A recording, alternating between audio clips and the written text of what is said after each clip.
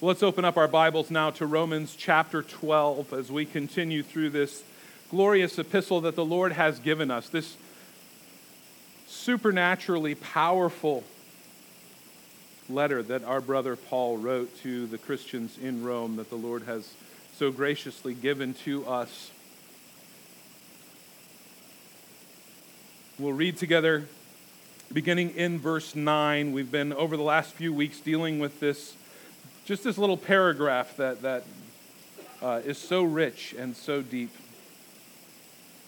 Romans chapter 12, verse 9. Hear the word of the Lord. Let love be genuine. Abhor what is evil. Hold fast to what is good. Love one another with brotherly affection. Outdo one another in showing honor. Do not be slothful in zeal. Be fervent in spirit. Serve the Lord. Rejoice in hope. Be patient in tribulation. Be constant in prayer. Contribute to the needs of the saints and seek to show hospitality. Let's pray together. Almighty God, thank you for your living, supernatural, inerrant word, for this good and pure and perfect gift that you have given to us, that by your Spirit working through your word, you have caused our dead hearts to live, our blinded eyes to see. You transform us daily into the likeness of Christ. And we pray, God, that you would accomplish all of your good purposes by your Spirit through your word among us this morning. I pray for myself that the words of my mouth and the meditations of my heart would be pleasing in your sight, O Lord, my rock and my redeemer. In Jesus' name, amen. Well, we are continuing to make our way in this paragraph through these 13 directives that Paul gives for how we ought to live as Christians within the body of Christ. And it is so clear, so kind of the Lord to give us these directions, to give us this clear direction. He's not only revealed himself to us in his word so that we can know him and worship him rightly, but he's also seen fit to tell us how he created us to live, what we were made for, what we were meant for, how we can live lives that actually please him. And if our lives are going to be pleasing to God, Paul has already told us they need to be lived as a living sacrifice to him. If we're going to please the Lord, then we're going to be living sacrifices to him that honor him.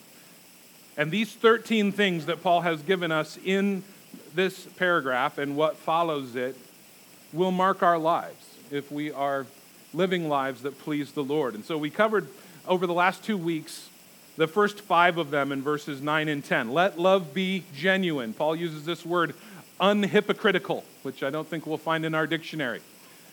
But our love ought to be unhypocritical love. We're to abhor what is evil. Turn away from it in horror and disgust. To hold fast, cement ourselves to what is good. Last week we saw that we're to love one another with brotherly affection and outdo one another in showing honor. And this morning as we turn our attention to verse 11, we'll see the next 3. To not be slothful in zeal. To be fervent in spirit. To serve the Lord. And we're just going to walk through those 3 directives this morning. Do not be slothful in zeal, Paul says. The New American Standard says, not lagging behind in diligence. It's a good translation also.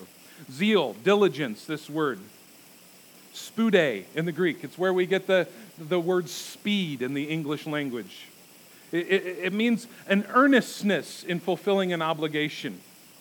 It's to do it with urgency. It's to do it with energy. It's to do it with immediacy. And to be slothful, this word here, to lag behind in the New American Standard, is to be lazy. It's to shrink back from doing something. And so in the context here of Paul's instructions on how to live life as Christians, particularly within the body of Christ that he has placed us in,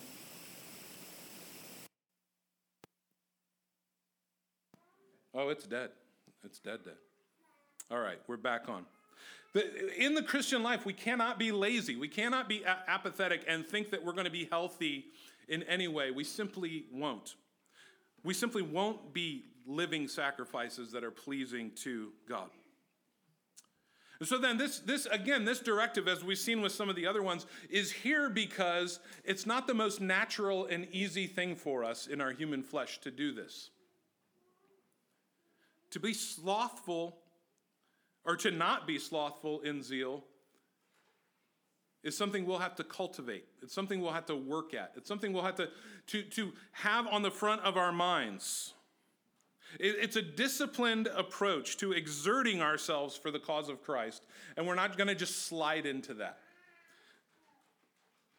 To not be slothful in zeal means that we are consistent in this. It's not in spurts and stops of frantic energy, but it's a disciplined thing. It's a sustained thing. It's a life lived laboring for Christ.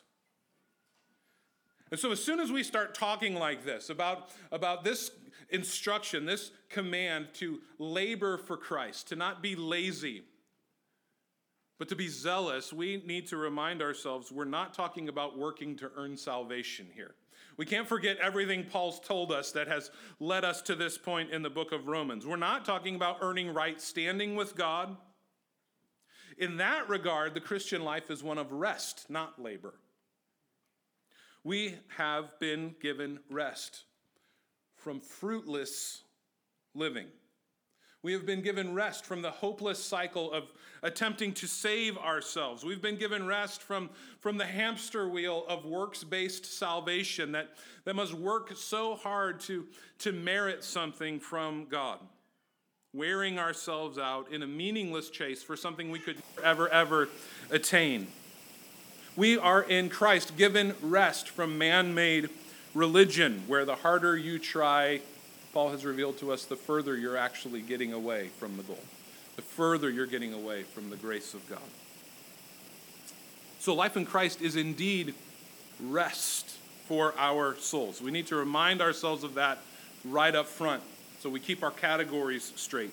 Jesus said, "Take my yoke upon you, because my yoke is easy and my burden is light." Before that, he said, "Come to me, all you who labor and are heavy laden, and I will give you" what? I will give you rest. But that's not the only thing the Bible has to say about the Christian life. The Bible uses several metaphors for the Christian life that don't sound like taking it easy. They don't sound anything like taking a nap. The Bible likes to use a farming metaphor for living the Christian life. Farming is hard. We know that living in this community. Many of us have done some work on a farm, and we know that there's sweat and toil and blisters and injuries involved. It was much harder in the first century, so this example that the Bible uses is upping it even more. It uses the metaphor of competing in athletic competition. It uses the metaphor of running a marathon, running a very long distance. It uses the metaphor of fighting a war for the Christian life. This doesn't sound like taking it easy and just putting our feet up and laying back and letting things happen. The rest that Jesus invites us to is not lazy Christianity. That's not what he has saved us into, where the goal is simply our comfort or our convenient existence, free of worry, free of obligation, free of pain, free of stress, free of duty. It's not what we've been called to. Life in Christ is a rest. Absolutely it is. It is a rest from fruitless toil. It's a rest from the kind of work that gets you nothing, that results in nothing. But what our life in Christ is called to be is intentional engagement in fruitful labor. Fruitful labor that brings joy in the present and brings eternal reward. That's what we've been saved into. That's what we've been called into. Walking with Christ is not like taking a nap in that regard. It's labor, it's work, but it's fruitful work. It's joy-producing labor. That's what we've been saved into. And it brings with it eternal reward. Matthew 6, verse 20, Jesus says, "Lay up for yourself treasures in heaven, where neither moth nor rust destroy, and where thieves do not break in and steal." It would be well worth our time to trace through this theme throughout the Bible, rewards in heaven. We certainly don't have the time to do it this morning. but it is a pervasive theme throughout all of Scripture, that we are to live our lives in such a way in the present that we will be rewarded in eternity because of it. We see this theme running all the way through Scripture. And that theme is not at odds with the glorious doctrine of salvation by grace alone, through faith alone, in the work of Christ Jesus alone. These two things are not at odds with one another. The rewards given for faithful living for Christ on this earth are not about salvation, which is always and only by the grace of God through faith alone, because of the finished work of Christ alone and not our work. But we are commanded to live obedient lives. The Christian is commanded to live this way. In Ephesians chapter 2, verse 10, Paul says, we're his workmanship, created in Christ Jesus for good works, which God prepared beforehand that we should walk in them. Christian, you were created for and you were saved for good works, for work, to labor, to toil in fruitful, joy-producing labor for the Lord. And here's the amazing thing then. God sees fit to reward us for that obedience then. The obedience that God both commands and produces in us, the obedience that God prepares us for, empowers us to do, causes our good works, and then he rewards us for it. How glorious is that? God is the one producing the good works in us, and then he says, here, let me reward you for the good works. It's astounding. Philippians chapter 2, verse 12 says, work out your own salvation with fear and trembling, for it is God who works in you, both to will and to work for his good pleasure. We are commanded to work out our salvation with fear and trembling. We're commanded to these things, but then Paul includes, and the reason you can do it, and the reason you should do it, is because it's actually God working in you, both to will, in other words, you wouldn't want to otherwise. He produces the will in you, and to work. He empowers you to do it for his good pleasure. This is amazing. God then gives and gives and gives in lavish reward for the very thing he produces in us. It would be like if you did all your kids' chores for them at home and then said, here's some money. Go out and have a great time. Good job. The house is sparkling clean. If you've done that, bad parenting.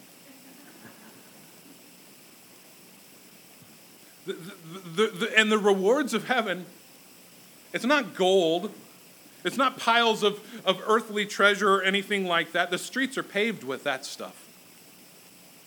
We don't need that stuff. It's far better than what we consider our earthly treasure. The greatest reward of all will be, as one commentator says, a greater increasing capacity for the fullness of enjoyment of God himself. Now that is truly an immeasurable reward. And God gives that to us. The Christian life is often described in the New Testament with two Greek words that sort of, they have a lot in common and they often go together. We get an English word from each of these two Greek words. The first is kopiao, where we get the word copious. Copious as in lots and lots and lots of whatever it is. The other is agonizomai. You probably hear that word agony in there, where we get the word agony.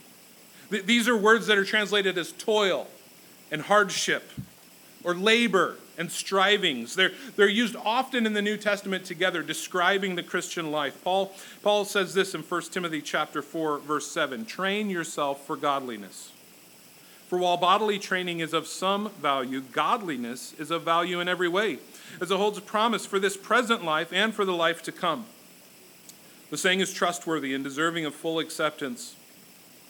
For to this end, that is godliness, we toil and we strive, because we have our hope set on the living God, who is the Savior of all people, especially those who believe. The Christian life is one of copious agonizing over the things that will last forever. That's our call. 1 Corinthians 15, verse 58, gives us this assurance. Therefore, my beloved brothers, be steadfast, immovable, always abounding in the work of the Lord, knowing that in the Lord your labor, your toil is not in vain. Hebrews chapter 6, verse 10, for God is not unjust so as to overlook your work and the love that you have shown for his name in serving the saints, as you still do. We desire each one of you to show the same earnestness, to have full assurance of the hope until the end, so that you may not be sluggish, but be imitators of those who through faith and patience inherit the promises. In 2 Timothy 2, Paul tells young Timothy, be diligent to present yourself approved to God as a worker who does not need to be ashamed, accurately handling the word of truth. In other words, Timothy, if you're not diligent, if you're lazy, you should be ashamed. If you're not diligent to rightly handle the word, Timothy, it's shameful. And you should be ashamed. You should probably just pass that along to a lot of churches this morning as it pertains to their handling of the word of truth. These commands are not commands, though, for us to be busier. We just need to be busy little people. We need to add more to our calendars. We need to put more things on our to-do list. That's not the instruction here. Rather, it's a disciplined approach to all of life that accounts for eternity. That's what we're instructed to. What that might actually mean for you is having fewer things on your calendar. Not adding to, but doing more things that eternally matter instead of the things you're already doing that don't, that are going to fade away. It may mean instead of working and toiling and spending all of your time to store up treasures on this earth, instead you utilize your time and your energy and your resources to store up for yourself greater treasures in heaven. There's an urgency to this diligence that we are called to. Whatever we do for the Lord must be done in this life. This is it. This is all we've got. Life is short. Eternity is rushing towards us like a freight train. It will be upon us sooner than we realize for every one of us. And then we're going to see that our life is just a vapor. And so we are supposed to live our lives accordingly. There's an urgency to this. Jonathan Edwards, generally considered to be the greatest theological mind ever born on American soil, had a list of resolutions, 70 of them. 70 resolutions of Jonathan Edwards, all of them written before he was 20 years old. And he would read them every week of his entire life, from the time he was 20 until the time of his dying. I want to read a couple of them to you because they capture the heart of what this verse is saying to us. Resolution number 1, resolved that I will do whatever I think to be most to God's glory and my own good, profit, and pleasure in the whole of my duration. Number 5, resolved to never lose one moment of time, but to improve it the most profitable way I possibly can. Number 6, resolved to live with all my might while I do live. Number 9, resolved to think much on all occasions of my own dying. This was written by a 19-year-old. To think much on all occasions of my own dying. Number 17, resolved that I shall live so as I shall wish I had done when I come to die. Number 28, resolved to study the Scripture so steadily, constantly, and frequently that I may find and plainly perceive myself to grow in the knowledge of them. That's a good resolution. Number 43, resolved, never henceforth till I die to act as if I were in any way my own, but entirely and altogether God's. He saw himself as a slave of Christ, not his own. Number 50, resolved, I will act as I think I shall judge would have been best and most prudent when I come into the future world. When Jonathan Edwards did go into the future world, when he did come to his time of dying, he was 3 weeks into his role as the new president of Princeton University. He died upstairs in his office. Smallpox had broken out, and there was a new vaccine, and he thought he needed to set an example for others by taking the vaccine, and the vaccine actually killed him. It was very unexpected, very tragic. But although it was unexpected and unplanned, he was ready to face eternity. He had been preparing for that moment his entire life. Weekly reminding himself, daily living with that moment in mind. He lived and he died without regrets. What about you as you look on your life right now? If you were to come to that moment right now, what regrets would you have about the way you've been living your life? What regrets would you have about the way you spent this week, if it was your last week? There's an urgency to this call. He says then in our next phrase here in verse 11, be fervent in spirit. This word fervent means to seethe, to boil, to be stirred up. It's to be passionate. It's to be enthusiastic. It's to be on fire spiritually. It's the very opposite of apathy. It's the very opposite of lukewarmness. Now, to be at the boiling point spiritually does not mean to be out of control. It's not some kind of ecstatic Pentecostal loss of all self-control that Paul is telling us we need to have. It's more like a steam engine running at full strength. The boiler in a steam engine is productive as it boils. It's focused. It's purposeful. It's powerful.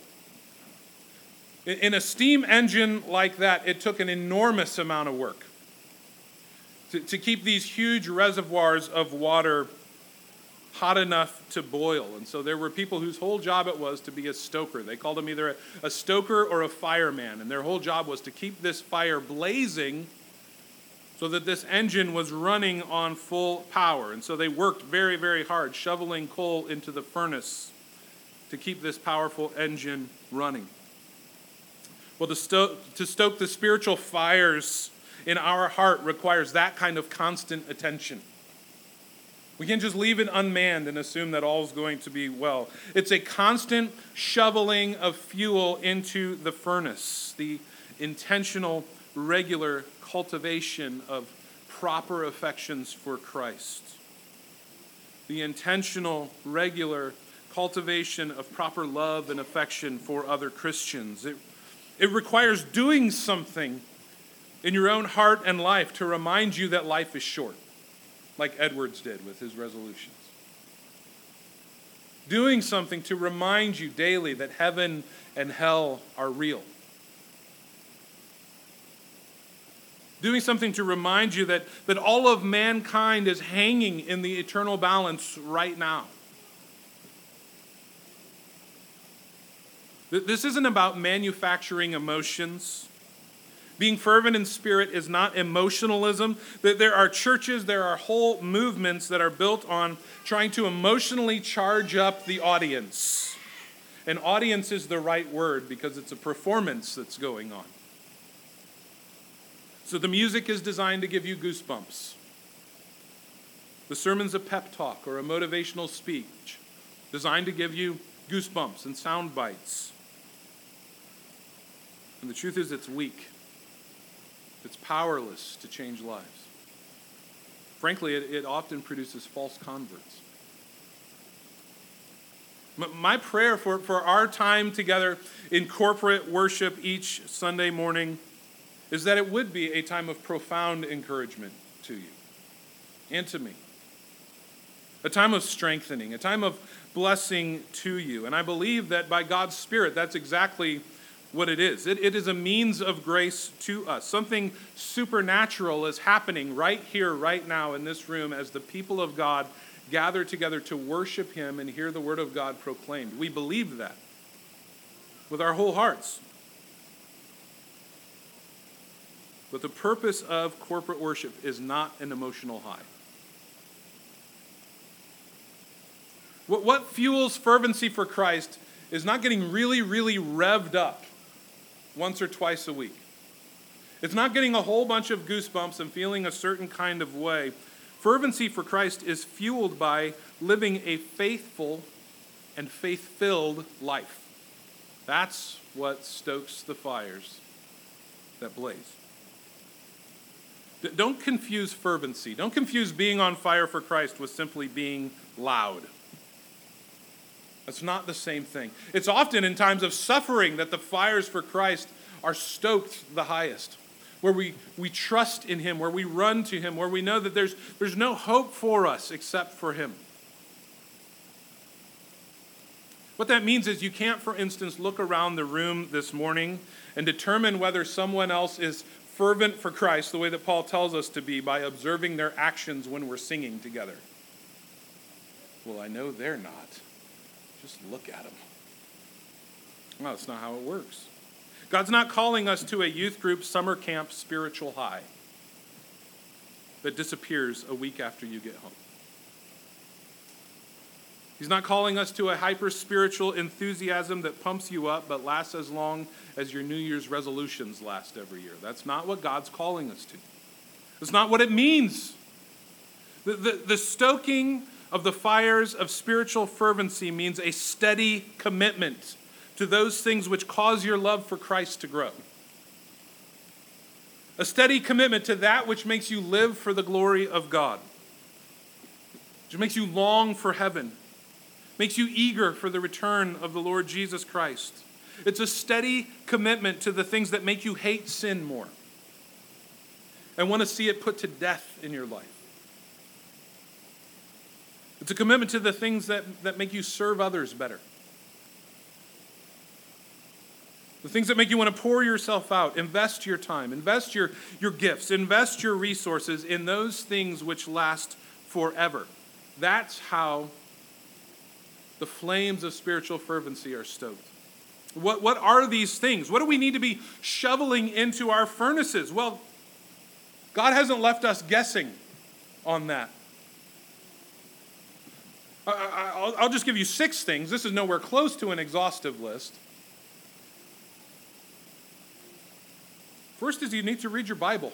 Do you want to live with spiritual fervency?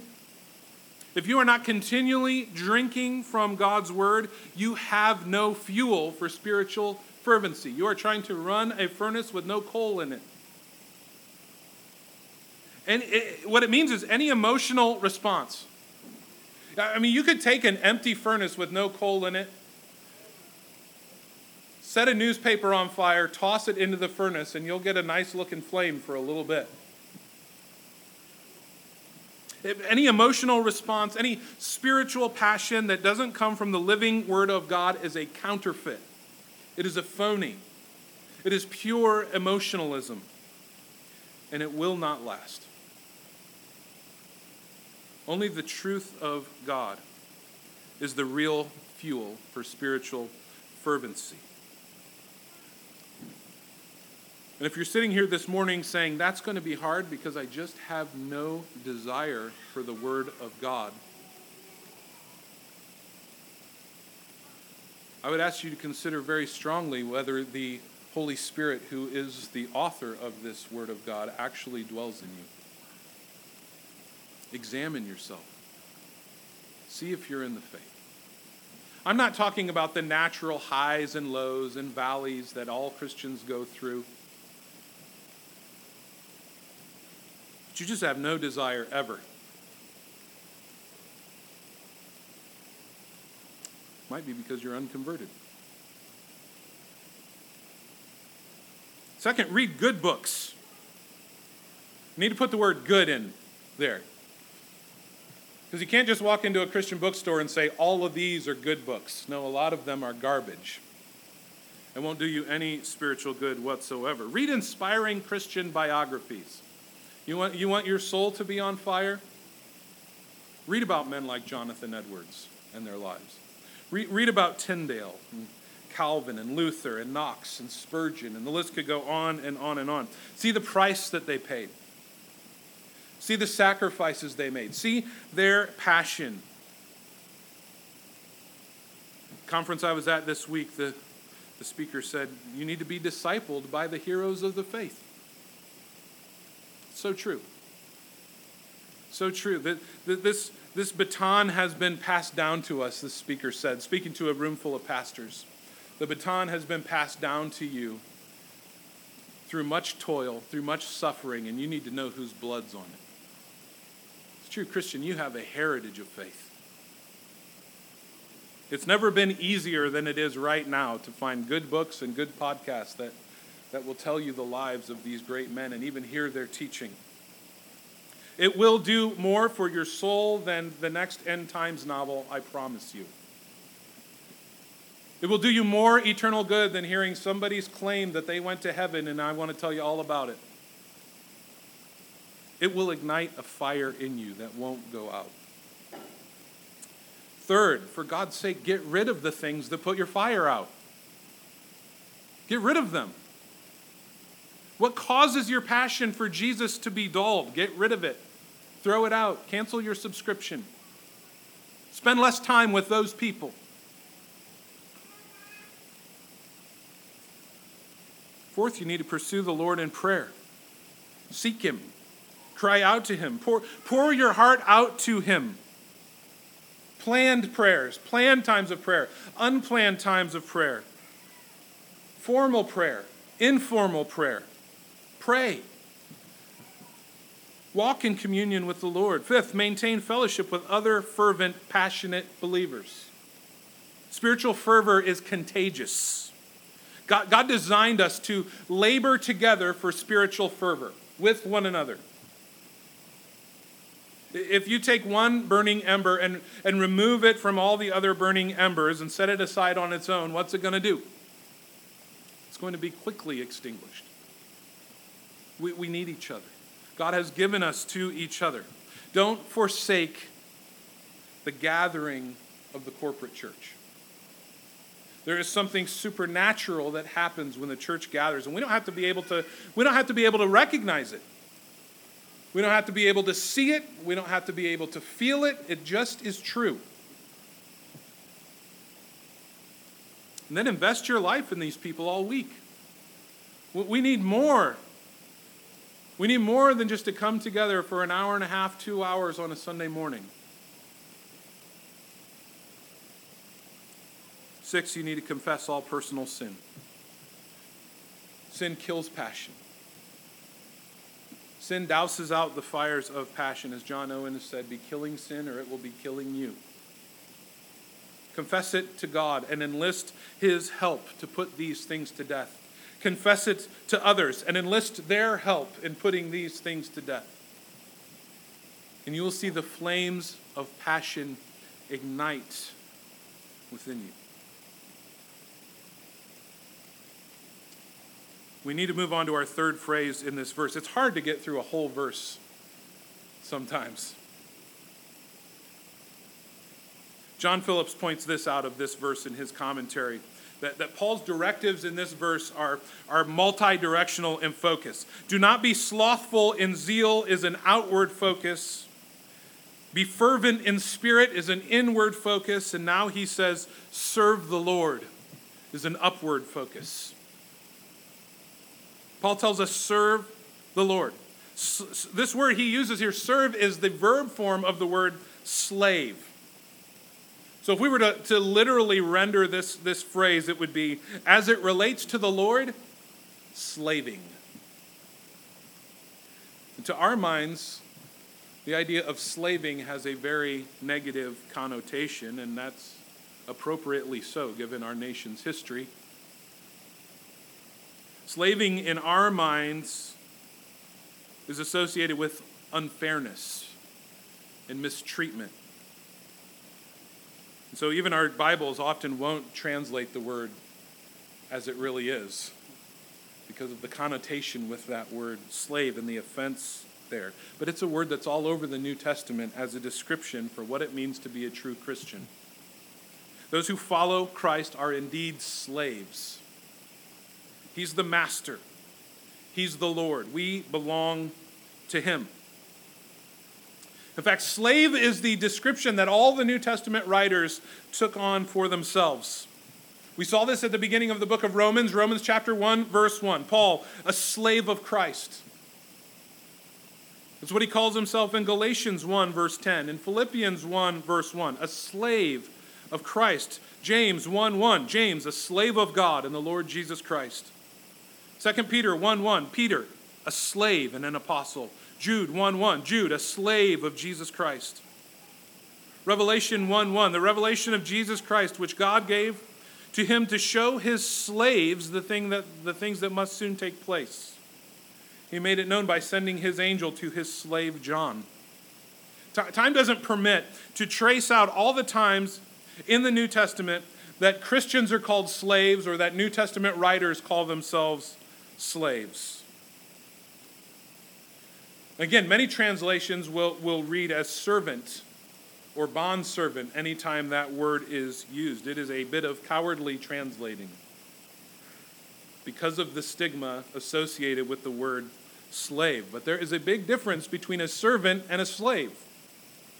A servant owns his life, he just works for somebody. A slave, though, is owned.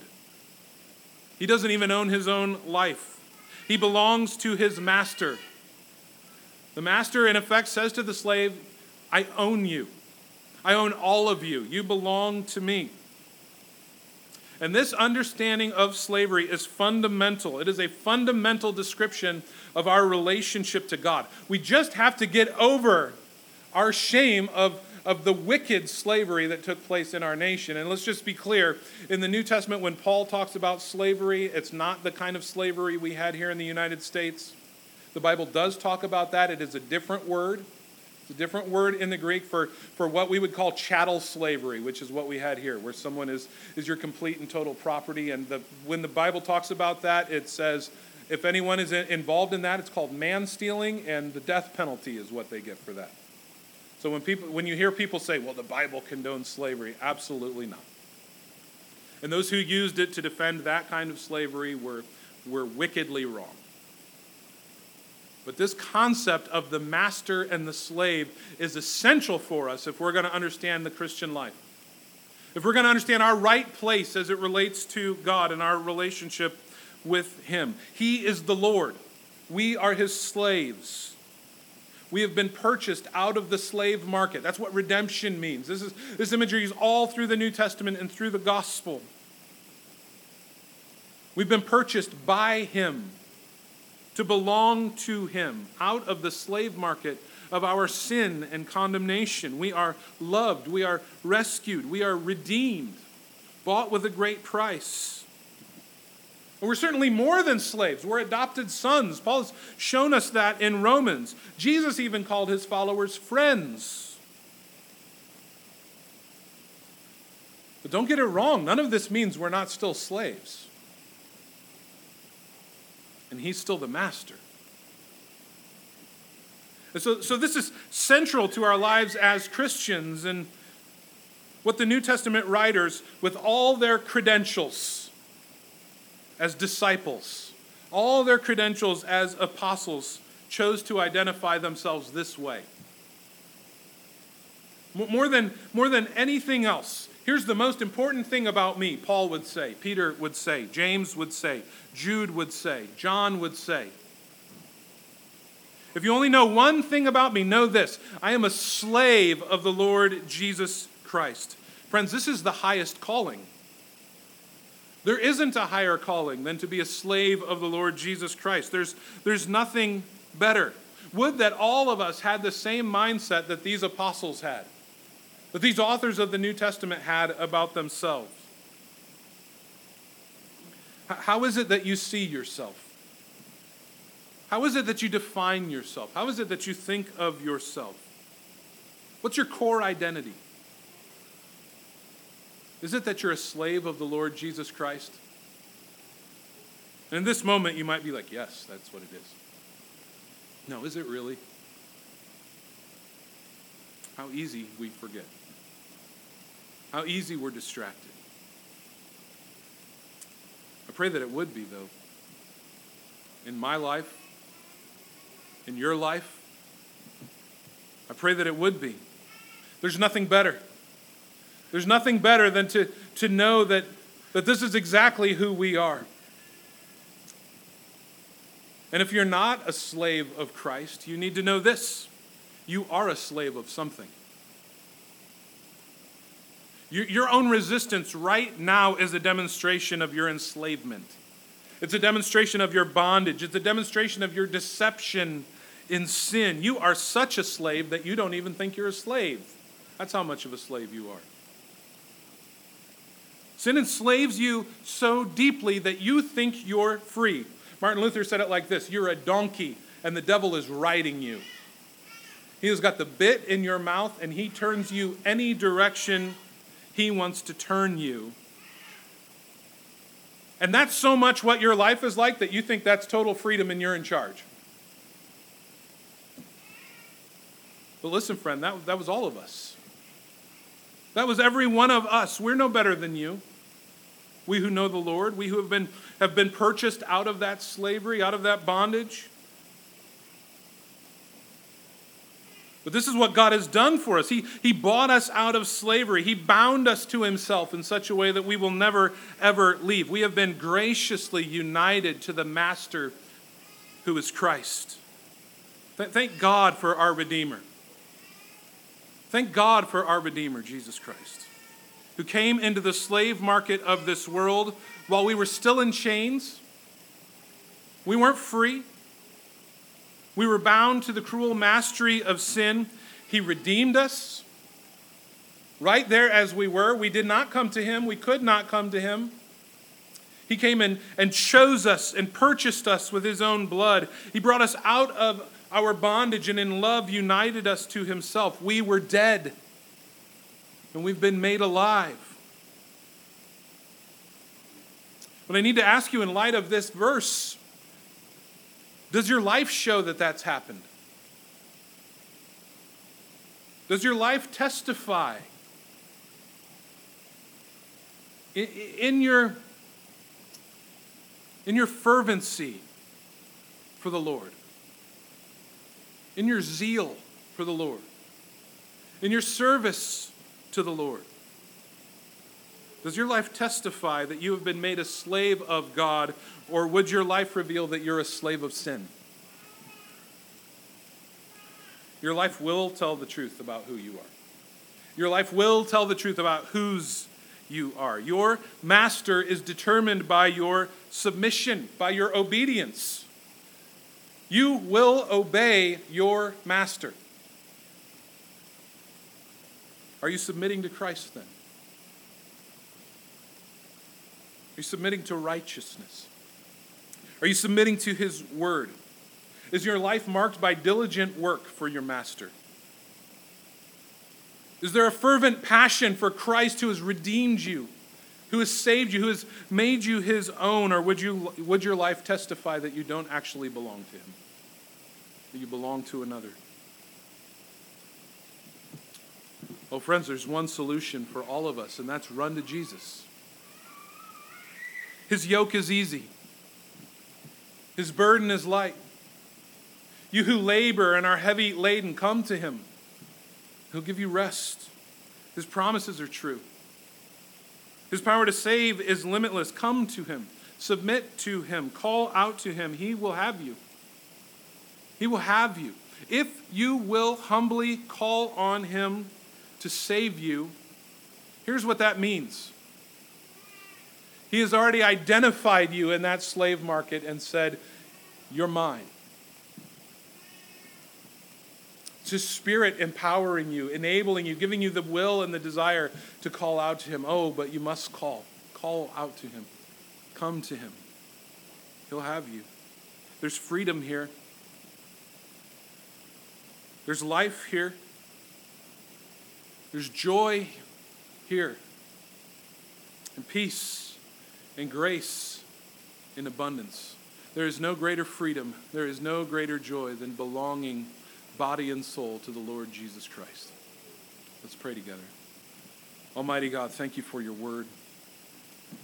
Thank you for your great salvation. Lord, even as we consider these commands together for how we ought to live our lives as your people, we recognize that apart from your Spirit, this would be completely impossible. Lord, we would have no desire. We would have no capacity.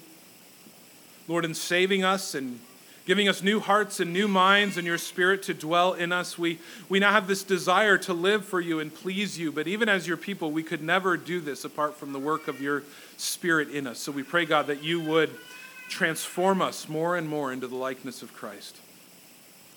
Lord, that we would bring glory to you with our lives, that our lives would be marked by this fervor and this joy and this zeal for you that is contagious, Lord, that a dying world needs desperately.